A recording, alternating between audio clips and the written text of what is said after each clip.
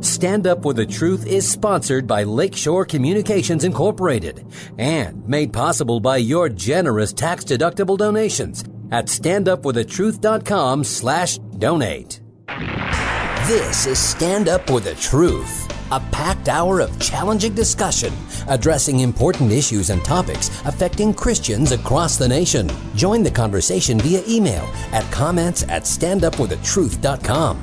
Now, David Fiorazzo. Good morning, brothers and sisters in Christ. Thank you so much for tuning in to Stand Up for the Truth. Hope you had a great weekend. We are so excited this week to have a couple more guests on the podcast that I met personally at the America at the Crossroads conference in Dallas, Texas. And I'll get to that in just a minute. We need to open in prayer because there's so much going on. We have to dedicate this to God. Father in heaven, thank you for giving us this time just to inform people and challenge people.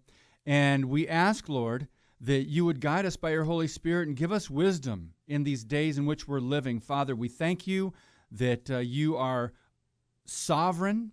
We thank you that you are not surprised by what's going on in America and around the world, that it somehow falls under the part of your plan, Lord, and in Bible prophecy, we know how it all ends. But Lord, give your people a heart of repentance and passion for truth, and help us not be silent about what's happening in our country. We love you, Lord. We lift up this hour to you, and we thank you that we are here for such a time as this. In Jesus' name, amen.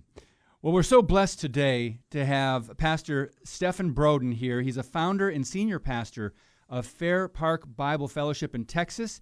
He's also a former professor, political commentator, and he's an advocate for the pro-life movement. He's done a lot of work, and he still does to this day, and I appreciate his voice very much. Stephen, thank you so much for coming on Stand Up for the Truth. Well, thanks for having me. Thank you, sir. It was such a blessing to meet you and hear your presentation in Dallas about 4 weeks ago. And I want to go back, first of all, to May of this year. You've been very active in not only, of course, in the church trying to rally believers in Christ, but you've also been in the political realm speaking about what's happening in culture regarding politics. And I believe, if I have it correctly, you were a Republican political candidate from the state of Texas in the 30th Congressional District for the U.S. House of Representatives. So you are not one that's shy or wants to back down from not influencing our culture. So you said the very soul of our nation is in trouble. That was at an event you spoke at in Dallas called Open Texas. And I would love for you to just to give a little background on your passion for trying to get people, Christians, engaged and warning them about what's happening today. Well, thank you for the opportunity to share these ideas. I do believe that we're in a tremendous cross hairs of the liberal left. Mm-hmm. And what they're doing is shooting at a number of institutions in our culture in order to flip this nation into a socialistic paradigm. Mm. And that's what we're facing right now. And I think the left believes they're at a point where they can flip this nation. Much of my involvement and participation in the political arena is out of my awareness of God's prophetic calendar and what he's doing. Much of what is happening in our world today is not outside the purview of God's purpose, but it fits in as a puzzle. As we lead to the inevitable and eventual return of Christ, there are events that are unfolding. And we have been warned in Scripture to be on the alert, to be what I call vigilant in our effort to advance the kingdom of God and to provide the Christian alternative in the public square. And that means we have to be involved in the political arena. God created government, and government has a role in God's economy to the extent that it functions under the definitions that are specified to it within the Scriptures. It serves the purpose of the kingdom. But when it gets outside of that, then we've got an issue. And the way that it is identified as being outside the definitions of Scripture is that God's people, as salt and light agents of the kingdom, stand up and begin to represent the biblical definitions of the role of government and the role of Christians and how we as Christians are to function under those definitions. And so as a Christian, and as a pastor, I see moral rot taking place in our community. Yes. And in our world today.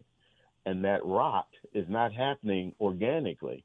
It's being engineered by dark forces and by philosophies and ideas that are antithetical to the definitions of morality that are represented to us in the Holy Writ, the Word of God. That's interesting. So as an agent... Oh, go ahead. I was going to ask you if that was one of my questions for you, that you said in your presentation in Dallas that what's happening, these global movements and these elites, power elites, it's not organic. You said it's a synthetic movement or force. Could you continue to explain that, please? Right. Well, what we're seeing is an unfolding of a philosophy, an idea. The Bible says in Colossians chapter 2, in verse 8, it says, "See to it that no one takes you captive through philosophies, empty deceptions, according to the traditions of men and the elementary principles of the world, rather than according to Jesus Christ." The philosophies that I think that he warns us about are those philosophies that are at play even today. There are godless ideas that our nation and our children, our schools and our institutions have embraced. It is the socialistic idea, Darwinism, communism, Marxism, secular humanism. All those isms are anti-God systems developed by men who were God haters. Darwin, Karl Marx, Joseph Stalin, Vladimir Lenin. These men hated God, and they embraced this idea, this philosophy of creating a socialistic utopia that is peace and tranquility, that is engineered by men, that is devoid of God, deliberately devoid of God. I think Karl Marx said this: "My goal in life is to dethrone God and to destroy capitalism." Mm-hmm. That's precisely what we see happening right now in America. God has been dethroned in our nation. And communism, Marxism, socialism has replaced God. That's right. In our nation, a nation that was founded on Judeo-Christian principles, have discarded our Judeo-Christian principles and have fully embraced communism and Marxism. You say, well, wait a minute. Our government, we still have, the Constitution is dying a death of 1,000 cuts. Mm-hmm. And if Donald Trump doesn't win this election cycle, we're gone. Joe Biden and the Democrats will move us completely away from the Constitution to full embracement of socialism in our nation now. So we're in a fight here, and as Christians, we need to recognize what it is that we're facing. Part of the problem is that we are not aware of what's happening, although the Bible has warned us over and over again.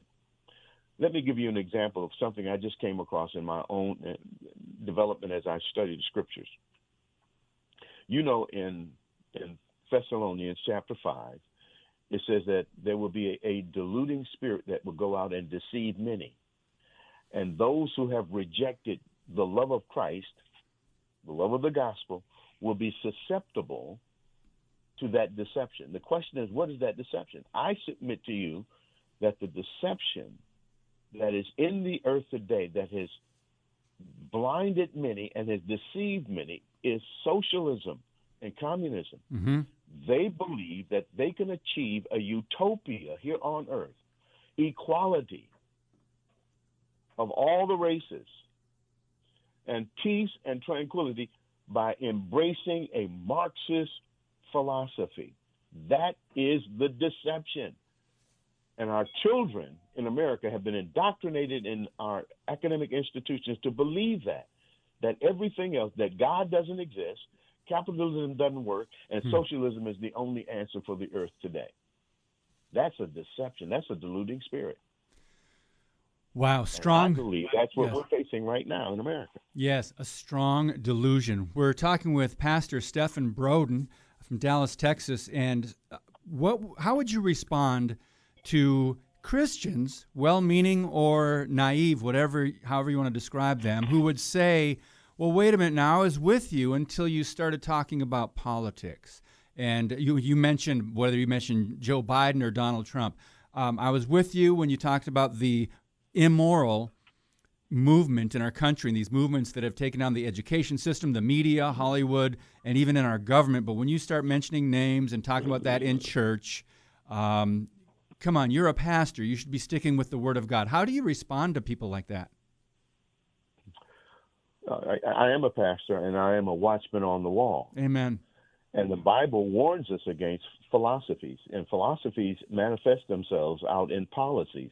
Policies are that which is represented by politicians as they craft laws and legislation that ultimately impact how I conduct myself and how I behave inside society. And for me, as a representative of the kingdom of God, to detach myself from that and to not be an influence, as he calls me to be an influence, salt and light, then what I have done is abdicated my stewardship responsibility to represent the mind and purpose of God in every aspect, in every crack and crevice of my existence, and that includes politics. Politics is governing right now what morality looks like in America. Our morality right now is being defined by politicians. Mm-hmm. They have determined that God's view of marriage is wrong. And they have opened marriage up through legislation and codifying it into law, same-sex marriage. They've codified into law that sodomy is legal, that transgenderism is legal, that pedophilia is not a mental illness. Laws are being written now. They're saying that. California has a law sitting on Governor Newsom's desk right now that will legalize sexual relationships between an adult and a minor. Politicians are doing that. Mm-hmm. And if we as Christians do not influence them to do what is right, holy, and just from a biblical definition, then we are susceptible and will be vulnerable to the evil that they're perpetrating against our nation today. We must be involved. Amen, brother. Amen. We cannot stand on the sideline and allow this wickedness to go unchecked and unfettered, for it will produce a result that will be devastating to families, to our wives, our daughters, our sons. It will destroy the family, and the family is being slowly destroyed right now.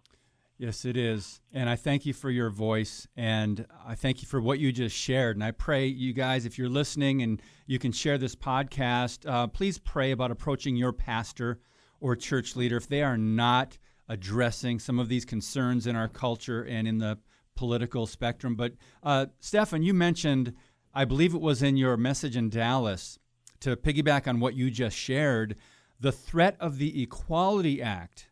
And you said something like this, if I remember right: if it passes, it could change Christianity in America forever. Could you please explain that this is not an exaggeration? Yes, the Equality Act will nullify the Religious Restoration Act of 1993, which protects churches from having to do same-sex marriage or to comply with laws that will contradict our belief systems. So it's a protection for the church, if you will. Mm-hmm. The Equality Act will add to our laws covering and protection for the LGBT community.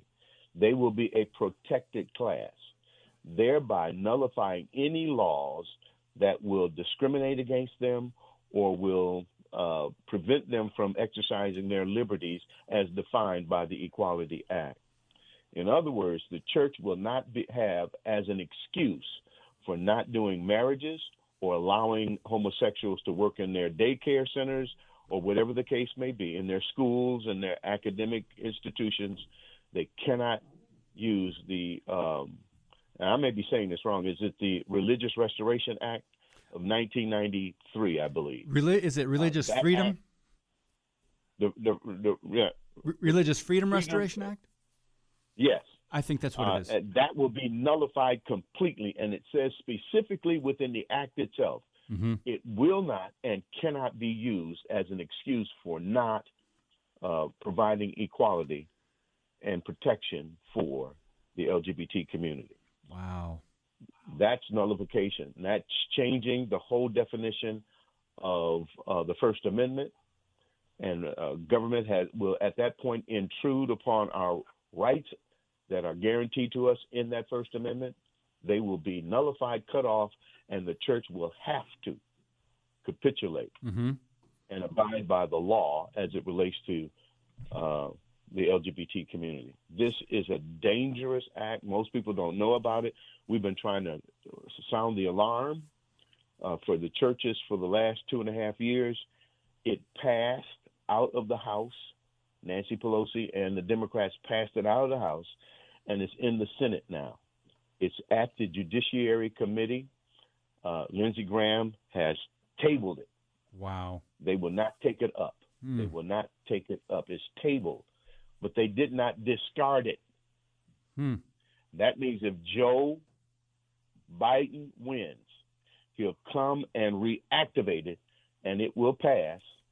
And then the relationship between the church and the state will be forever redefined under the Equality Act. This is serious business. I'm telling Christians cannot sit on the sidelines and start talking about politics. Look, we're in the crosshairs of every left-leaning political organization in America today. We stand as a problem for them. They cannot do what they want to do because the church is in the way. And so they're going to do everything they can to mitigate, marginalize, and to discard any Christian influence in the public square. And they're very close to pulling that off right now. Yes, they are. And they've made incremental progress. We've got 2 minutes left before we need to take our first break, Stephan. But I have said that if they pass this and this kind of legislation goes through, there may be a time in our near future that you could not, as a Christian, quote a scripture against homosexuality because it could be a hate crime. Is that possible, or am I just pulling this out of my hat? No, that's absolutely right. You cannot discriminate or speak negatively about their lifestyle, about what God has to say about it, because it will be against the law. That's how bad things have gotten in America, because Christians don't want to get involved in politics. When you don't get involved, you open the door for the other side to do whatever they want to do without having the check and balance of our influence in the public square.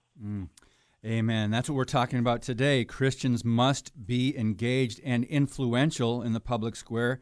The consequence of Christian silence is really what we're seeing today, and this infiltration by the left and by godless liberalism and Marxism, and we'll talk more about that. We've got 1 minute left before we need to take a break, but you mentioned being watchmen on the wall. I'm thankful for the watchmen that were at the Pastors Conference in Texas, America at the Crossroads. Just if you can, actually, I'll ask you about that when we get back from the break because we'll run out of time.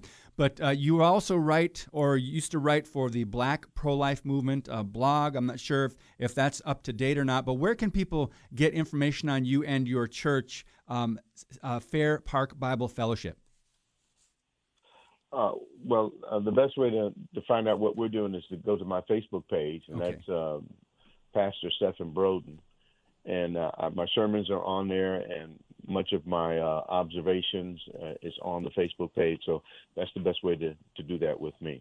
Okay, and when we come back, you shared an article saying men of color are voting for Trump. So that could be changing in some of the minority communities. We'll talk to Stephen Broden about that and cultural Marxism and a whole lot more when we come back on Stand Up for the Truth. Don't go anywhere.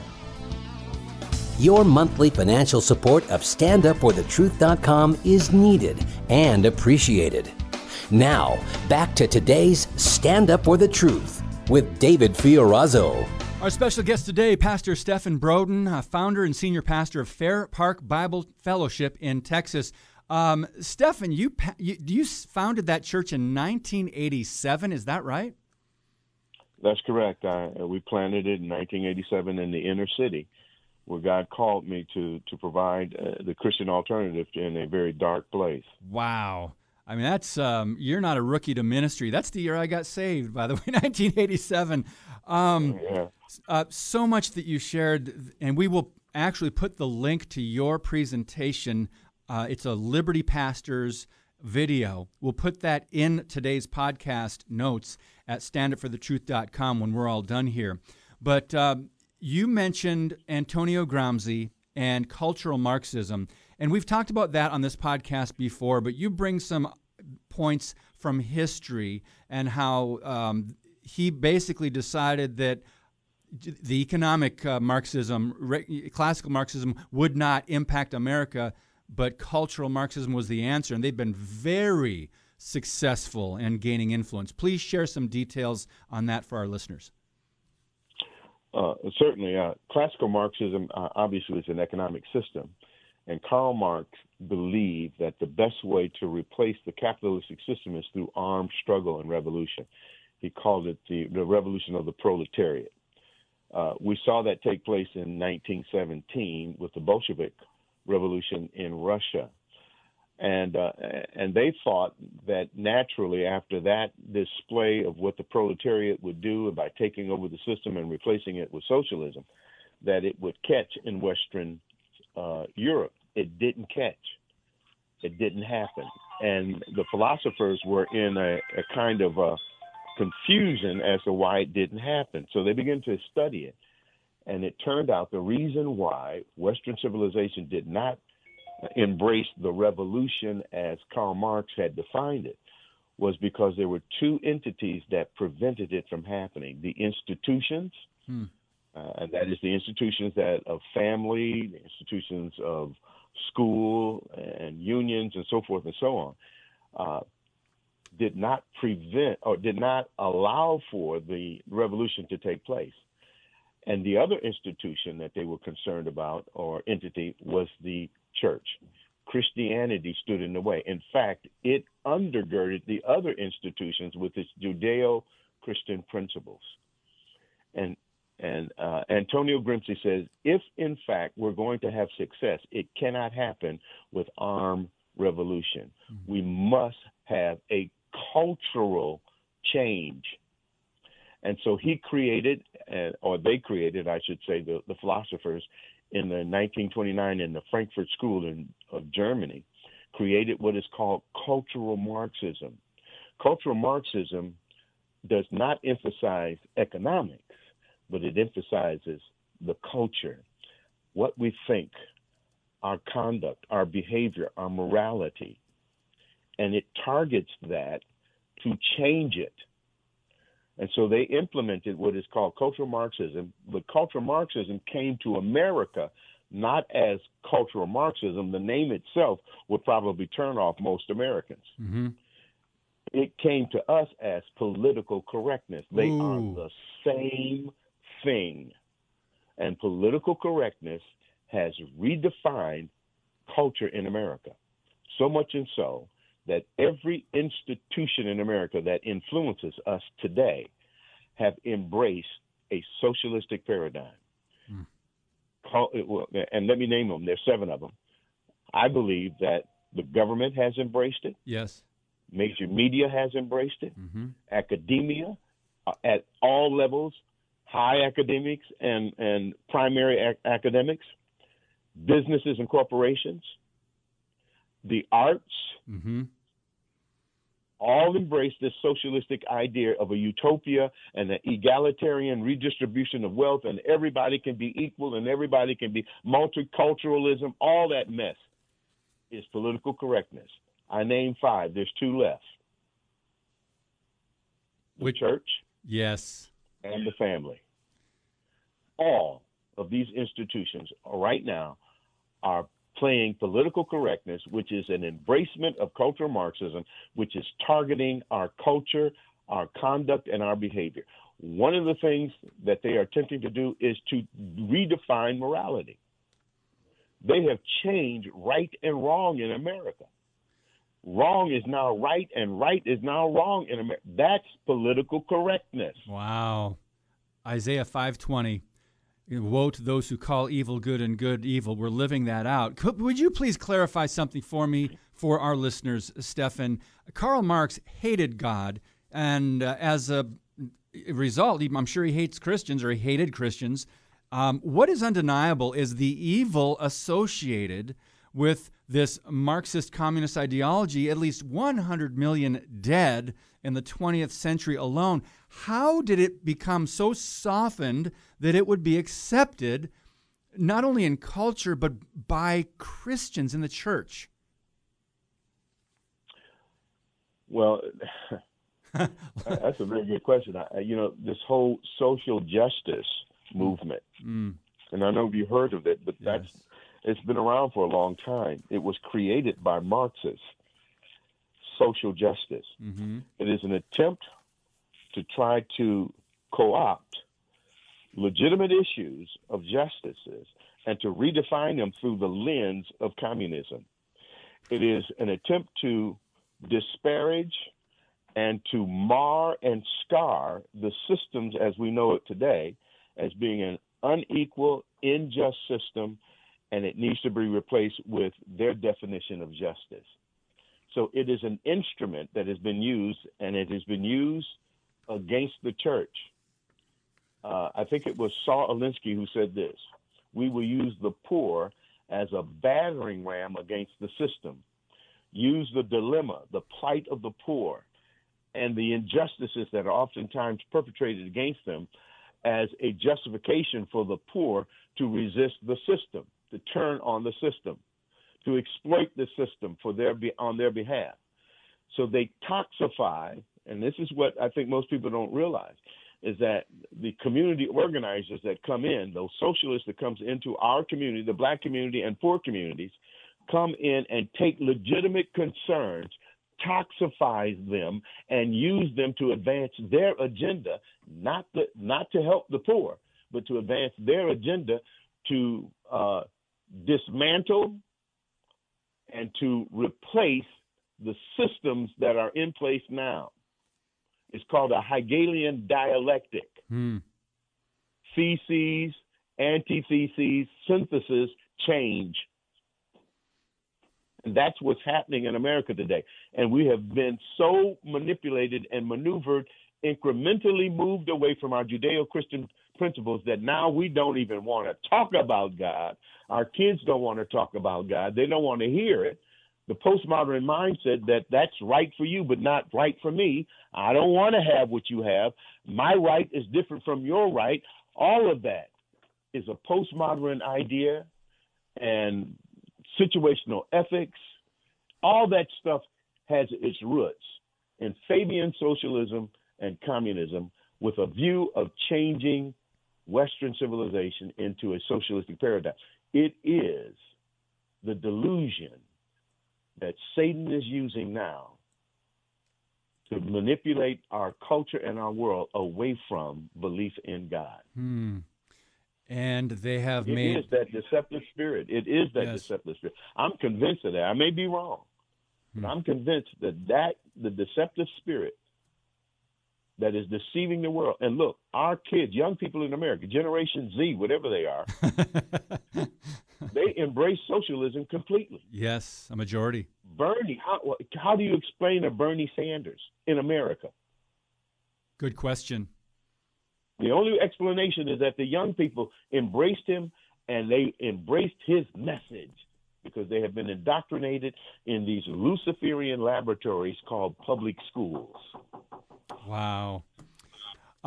You also warned 4 years ago. I mean, we're talking about this now because we're seeing we're seeing in America the two different directions that we could go based on this upcoming election on November 3rd. And you warned 4 years ago, possibly even more, in some of your writings and some of your speeches, you've warned about the Black Lives Matter movement. Now, we found out recently that the founders of the Black Lives Matter movement are trained Marxists, and they admit that they're organizers, and they have infiltrated and manipulated the black community. And you say what's behind their plan is to replace capitalism with socialism, but to ultimately remove the influence of Judeo-Christian heritage from the public square. So we know their founders are trained Marxists. We know at least two of them are lesbians. So BLM is affiliated with the LGBT and a lot of these other anti-American movements. So the question is, how do people who really want to support the fact, let's just say Christians, want to support the fact that God created man in his image, therefore every human life matters? Some Christians want to say, absolutely, Black Lives Matter. Yes, absolutely. So some people in the church are having a hard time differentiating the idea and sentiment from the global Marxist and, really the movement that has been funded by billionaires that are antichrist. One of the problems that exist for us as Christians is that we are just oblivious to what's going on around us, because we have decided to plant our heads in the sand because we don't like politics. It's dirty, it's nasty, I don't like it, I'm uncomfortable with it, I don't like politicians, they lie all the time. So what we've done is sequestered ourselves from the marketplace, and we've allowed this stuff to metastasize around us. But what's happening is that these things that are happening to us and in us, in our nation, have an idea behind it. These are philosophies that are being exercised and manifested among us. And certainly one of the things that the Marxists want to do is to get rid of the Christian influence altogether. And part of that is redefining what morality is. They use the gay community, they use the black community and poor communities for their purposes. Mm-hmm. And so the gay community is pushing an immorality. So they want to legitimize so they get behind that movement and they push it out there, and they use psychology and they use all kinds of sociology and stuff to legitimize the illegitimate. This is what BLM is doing. Yes. Black Lives Matter is a socialistic organization with a view or with a purpose of destroying God's definition of family. They make that clear on their website. Yes. You can't find it now. They scrubbed it. Taken it down. Yep. Where they want to redefine the family completely, get rid of the male-dominated family, and let the village raise kids and all this other stuff. They are redefining everything in order to destroy what we have. And political correctness is the means by which to do that. And immorality is what they're pushing. Freedom to love whoever you want to love, marry whomever you want to marry, have sex with whomever you want to have sex with, children, boys, girls, and the next thing is animals. All of this stuff is happening right in our culture, while Christians are trying to hide in the church, waiting for Jesus to return.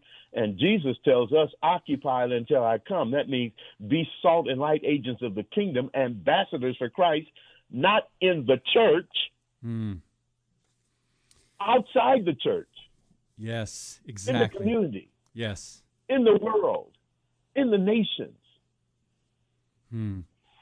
Ambassadors for Christ, not secret agents. We're talking with Pastor Stephen Broden, Senior Pastor, Fair Park Bible Fellowship in Texas. We'll put the link to his Facebook page in the post today. Things might be changing a little bit. People are starting to catch on because the left has pulled out all the stops, and they are being so blatantly hateful, intolerant, and radical.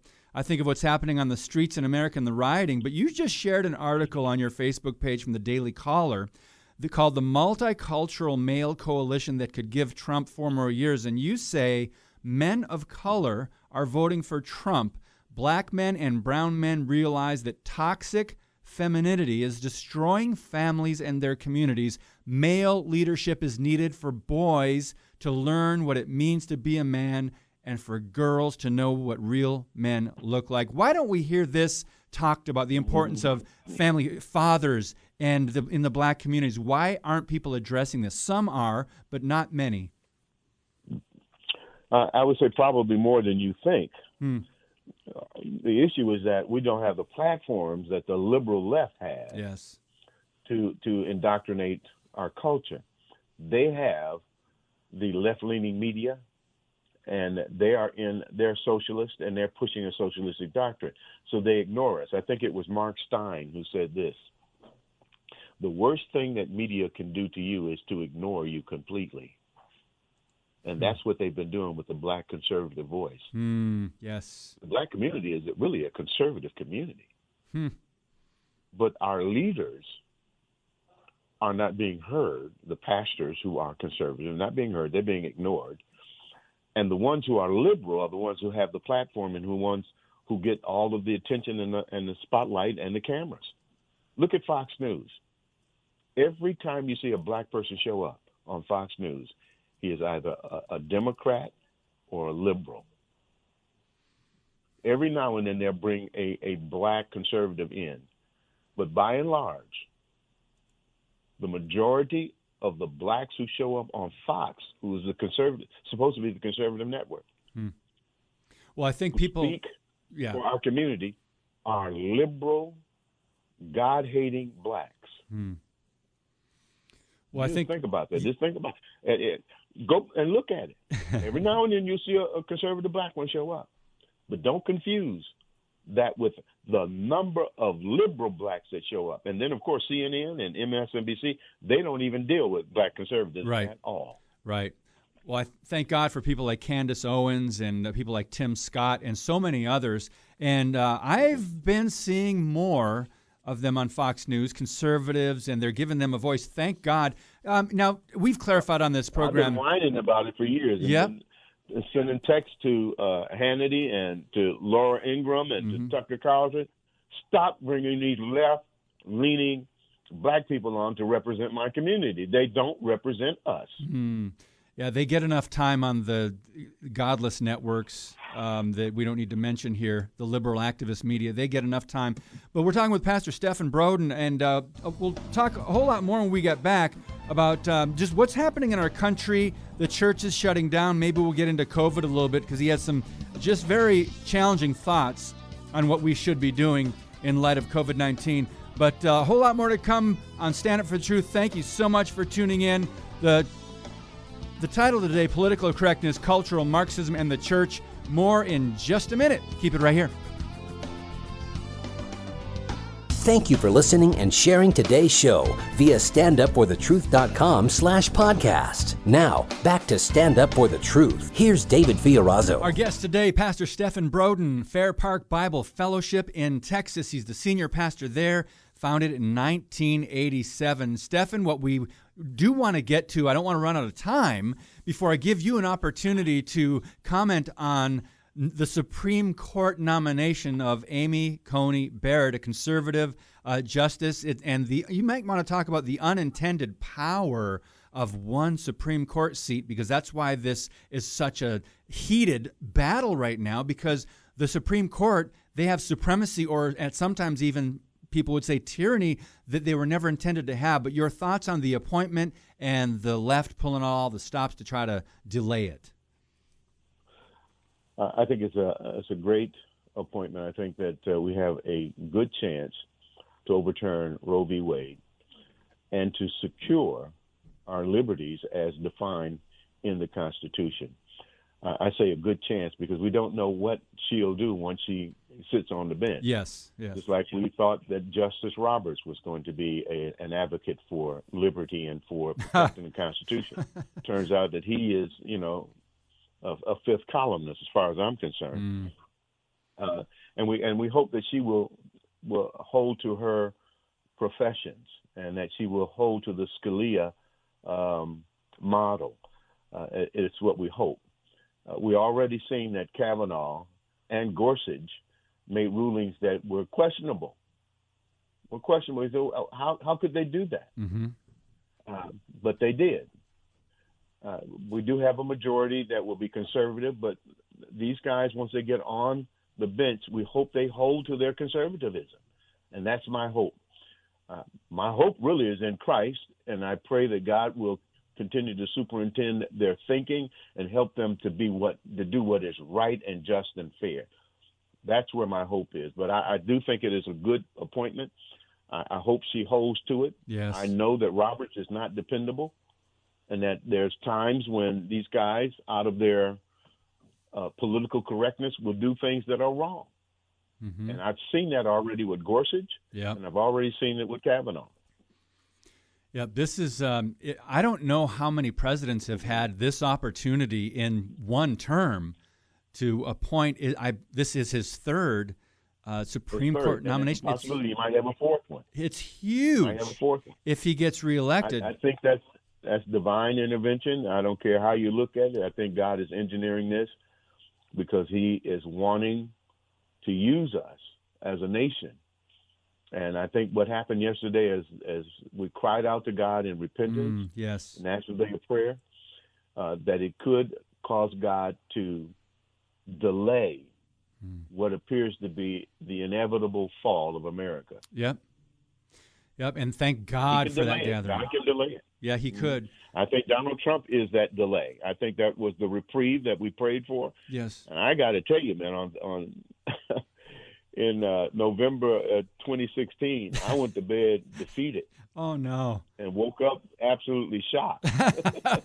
But what a pleasant shock. Hey, didn't Trevor Loudon shared something, a word that had something to do with enjoying the misery of your enemies? And I thought, man, election night, when they called it for President Trump, that was one of those moments where we said, okay, for just like a little while now, we're going to enjoy the crying and screaming and just the tantrums of the left. It was fun. Well, to be honest with you, Dave, I was just celebrating God. I was just thanking him and for his mercy and grace, because we were headed down the tubes. We were finished. If Hillary had won, we were done. Yep, globalism. And that same scenario exists right now with Joe Biden. Mm-hmm. If he wins, we're done. Yes. We're done, because they'll get that power, and they will cement that power this time around. Yes. They will cement it.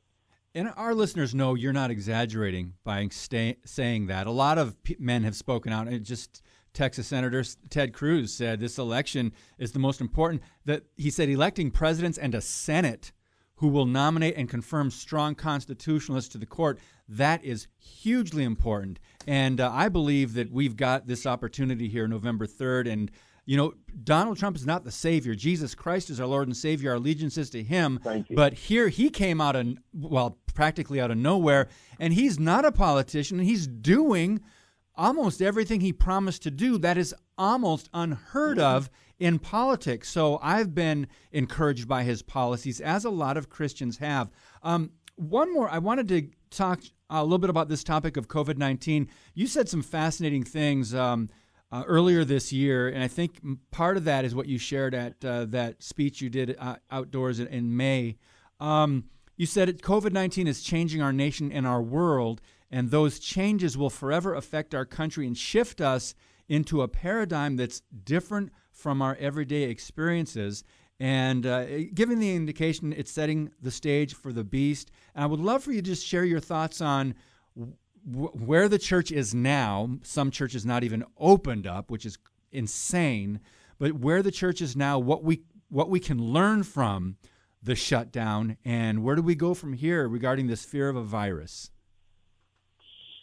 I do believe it's a shadowing of events that will eventually happen spiritually when the beast shows up on the scene. I think systems are being set up now. I think what we're seeing is how easily people can be manipulated. The manipulation is happening because of fear.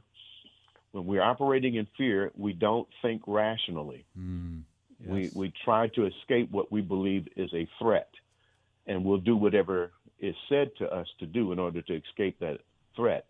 The left knows that, Satan knows that, and he's using this fear to condition us to take the mark of the beast, to do what we're told. And we're seeing that now. People are walking around with masks on. Everywhere you go, people have masks on. And it has been proven that those masks do nothing. They don't do anything for you. It's like putting up a fence to keep out a mosquito. A chain link fence to keep out a mosquito. You can't do it. Yeah, there's been but everywhere you go, people have masks on. Mm-hmm. We're being conditioned to do what we are told to do. Here's what's happening. As this thing takes on a more ominous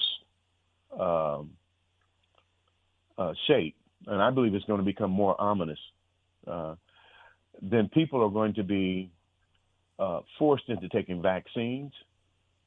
If you don't take the vaccine, then you're going to be identified as one who did not take the vaccine. And if you don't take the vaccine, you won't be able to go buy your groceries or go to work unless you produce some kind of ID that says that you have a vaccine.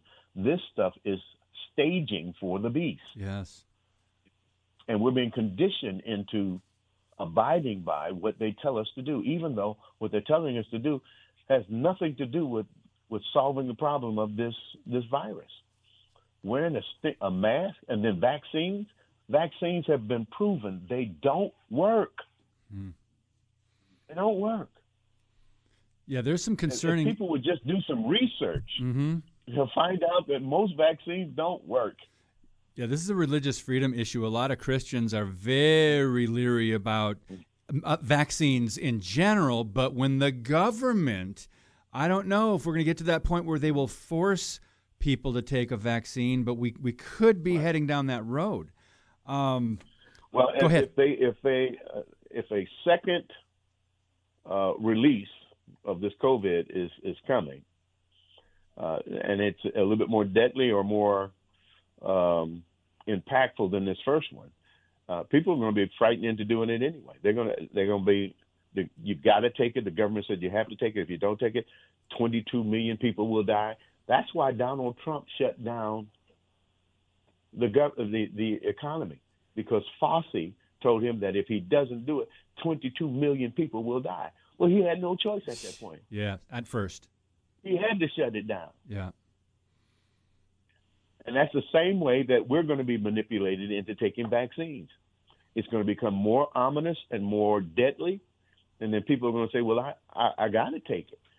Well, inside that vaccine, we know right now they use fetal tissue for vaccines. They're using dead baby tissues for it. They're putting all kinds of stuff, nanotechnology, where they can trace whether you have the shot or not. What are they going to put in us? We don't know. Yes. That's why the Bible says, don't take the mark. Yes, and Bill Gates was talking about a vaccine that will actually change your DNA, the RNA and the DNA. It attaches itself to the RNA, and the RNA attaches itself to the DNA, and it changes the DNA. Wow. So that you won't get infected. Well, what are they changing us into? Something that God didn't design, and that's why God said, don't take the mark. Exactly. Don't take it. Not enough of us are asking that question. Bill Gates. Well, the research is out there. David, let me just say this. Sure. All that I'm saying to you, I got from my study and research. They're not hiding what they're wanting to do. If you don't believe that they want to vaccine the whole world, go to the United Nations Sustainable Program for 2030. Number one on their list, vaccine everybody in the earth with their vaccine. Why? Exactly. Why are they wanting to do that? Yep. Wow. I think it's staging for the Antichrist when he shows up and when he puts the mark on everybody. I think it's staging. It's staging. Yes, it is. Quickly, we've got about a minute and a half left with Stephen Broden, and tomorrow we're going to have Pastor Paul Blair on, and I just want to get your reaction of your experience at that conference. 350 pastors, phenomenal speakers. You were one of the speakers there who gave a great presentation on political correctness and how the pastors were just so, I was encouraged. I came back stirred up, ready to speak more articulately and clearly about what was happening. And I really believe that was a huge benefit. I wish we'd been having these conferences for the last year or two, but just your overall takeaway from the buzz you heard, people you met, and your experience at that conference. Well, it doesn't take, I think it was Samuel Adams who says, it doesn't take a majority to win, but an irate minority keen on setting brush fires of freedom in the hearts of men. Samuel Adams said that at the birth of this nation. I believe what we were witnessing was a small group of men who were finally awakened to the threat that socialism and the Democratic Party has for our nation. And it could be the seed through which will mushroom a movement across this nation. The only salvation for America is in the gospel of Jesus Christ, and we are the ambassadors of that kingdom. Amen. And God started something there, and I'm praying that it will spread. There's three things that I implemented with the National Black Pro-Life Coalition. I started that in 2008. Information, education, and activation. Information asks and answers the question, what's going on? Education asks and answers the question, why is this happening to us? Then out of those two come activation. I think the church right now is at the place of finding out what's going on. Wow. Because we've been asleep. Yes. And I'm going to tell you, we're kind of late to the game. Where the opposition has the ball on the 5-yard line, and they got 11 men on the field, and we only got 5. You think they could score a touchdown? But I'm going to tell you, God can take our faith and stop them. Amen. He can do it. Yes. But we've got to give him something to work with. Yes. Oh, my goodness. What a great analogy to end with, and great quote from Samuel Adams. Thank you so much, Pastor Stephen Broden, pastor of Fair Park Bible Fellowship in Texas. We thank you for taking the time to be with us today on Stand Up for the Truth. God bless you, brother. Thank you for having me. Bye. All right, when we come back, we'll let you know our guests the rest of this week. Keep it right here. Stand Up for the Truth, a ministry of Lakeshore Communications Incorporated. Keep the discussion going on social media. Stand Up WI on Facebook and Twitter. Now, we wrap up today's Stand Up for the Truth. All right, tomorrow we've got Pastor Paul Blair from Oklahoma. He was one of the organizers of America at the Crossroads down in Texas, that's where I met Stephen Broden, today's guest. And then you'll hear from Jan Markell on Wednesday. Josh Parise talking about sexual fidelity, and we'll have him in studio, I believe, on Thursday, Ephesians 5 Ministries. And on Friday, Reverend William Cook from Virginia. He is also affiliated with that part of the country's black-robed regiment. So we've got some strong men of God, and we're looking forward to tomorrow with Paul Blair. Remember, Defending Life, Family, Faith, and Freedom in the Elections coming up, that event Wednesday in Appleton with Julianne Appling and Dan Miller of Pro-Life Wisconsin. Thanks for tuning in. God bless you. As always, keep speaking the truth about things that matter.